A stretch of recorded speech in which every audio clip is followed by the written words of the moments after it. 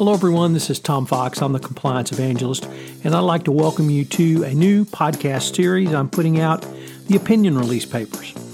FCPA opinion releases are a very useful tool that is baked into the statute, the FCPA itself. You can ask questions to the Department of Justice that are fact-based scenarios about an action your company would like to engage in and get an opinion back. These provide a great source of information for the compliance practitioner, in addition to being useful to the companies that utilize them. Over this series, I'm going to visit opinion releases and mine those for the facts presented to the Department of Justice and what the resolution was. In this episode, I take up Opinion Release 1002, released in 2010, which deals with charitable donations under the FCPA. This is an important opinion release and one that you will find incredibly useful. Opinion Release 1002. What is a company to do if, in order to win a contract with a foreign government, they must agree to invest a percentage of the proceeds of the transaction into the community in which it operates as a charitable donation? This issue was considered in the second opinion release of 2010, 1002. This issue is often negotiated with the foreign government and can include cash or an in-kind contribution of computers, equipment, or appliances to schools, communities, or organizations. While not a payment to a government official, it is still a payment to a government entity for the purposes of securing a lucrative contract and therefore requires careful consideration under the FCPA. Background. This opinion release dealt with a U.S.-based microfinancial institution operating in an unnamed Eurasian country. The MFI desired to convert its local operations from a humanitarian status to a commercial status. The relevant government licensing authority in the country in question required that, as a condition precedent to obtaining this commercial license, the MFI would be required to make a substantial grant to some other local MFIs, providing a list of one or more that the U.S. company could choose from.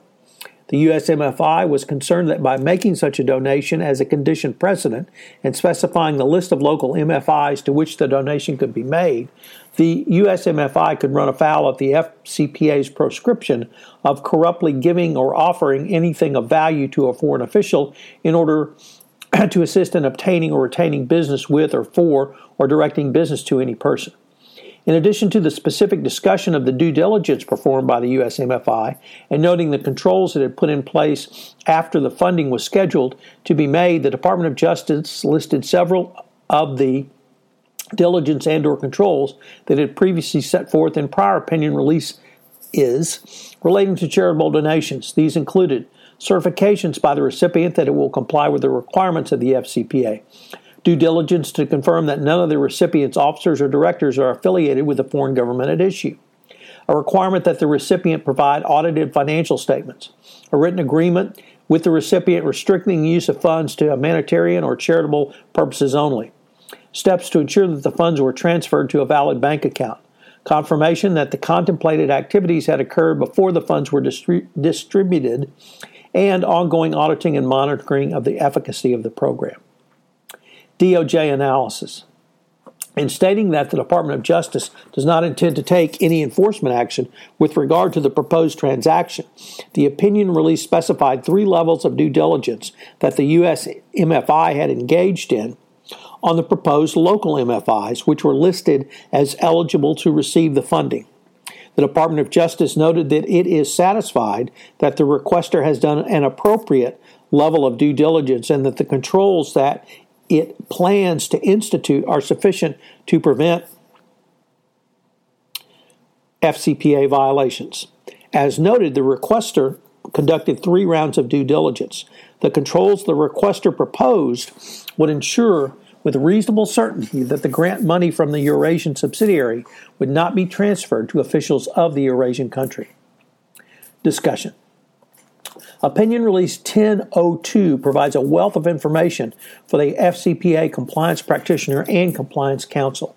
It gives specific guidance on the levels of due diligence that a U.S. company should go through when investigating a charitable institution selected or even suggested by a foreign government official to be put to be the recipient of a company's charitable donations. Further, it lists the controls that a U.S. company should put in place should it determine that a charitable donation is made.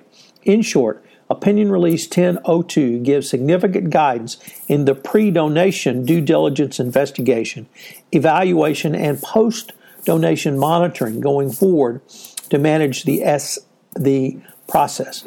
Opinion Release 1002 is a very large and very helpful educational tool in the FCPA compliance arena.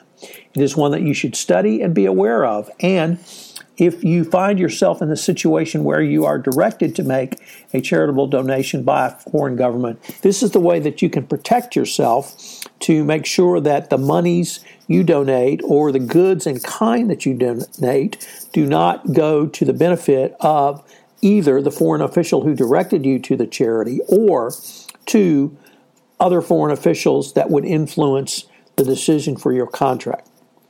You should note this was the source of FCPA enforcement actions involving Schering Plough and Eli Lilly for their charitable donations in Poland, where they made donations to a charity run by, started by, and operated by the head of the government agency which was awarding them contracts. So this is something that has been the subject of FCPA enforcement actions. It's something the government is looking at on a regular basis. And this opinion release really lays out for you how you can safely navigate this most difficult area, but important, difficult area under the FCPA, but certainly important area from the business realm. Hello, everyone. This is Tom Fox again. I hope you've enjoyed this episode of the Opinion Release Papers. I hope you will join me again for another episode. If you have any questions on the information presented in this episode of the Opinion Release Papers, please give me a shout at tfox@tfoxlaw.com. The Opinion Release Papers is a special presentation of the Compliance Podcast Network.